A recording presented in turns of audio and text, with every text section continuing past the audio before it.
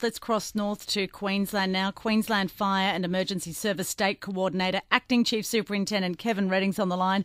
Kevin, thank you so much for your time. How many fires are burning in Queensland at the moment? Yeah, good afternoon. We've got approximately 75 fires burning across the state at the moment. The most interesting one at the moment still remains the Peregian fire.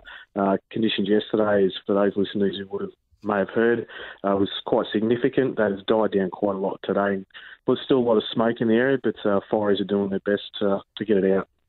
And you mentioned that that's pretty much under control now, but I'm guessing that conditions will deteriorate in the next few days.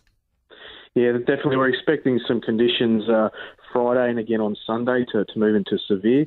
Again, not as bad as what we have seen up here of late, but obviously if we can provide some relief in New South Wales, that'd be nice. We'll take what we can while we're here. I understand the Mount Maria fire's been ferocious, homes lost there. What's the situation? Yeah, that particular fire, again, crews have done a great job over the last few days. We do still have aircraft on that fire helping ground crews maintain containment lines there. But at the moment, we're comfortable with where that fire is at the moment. Okay, thank you so much for your time. Really appreciate it. Thank you. Good afternoon. That's Queensland Fire and Emergency Service State Coordinator, Acting Chief Superintendent Kevin Redding there.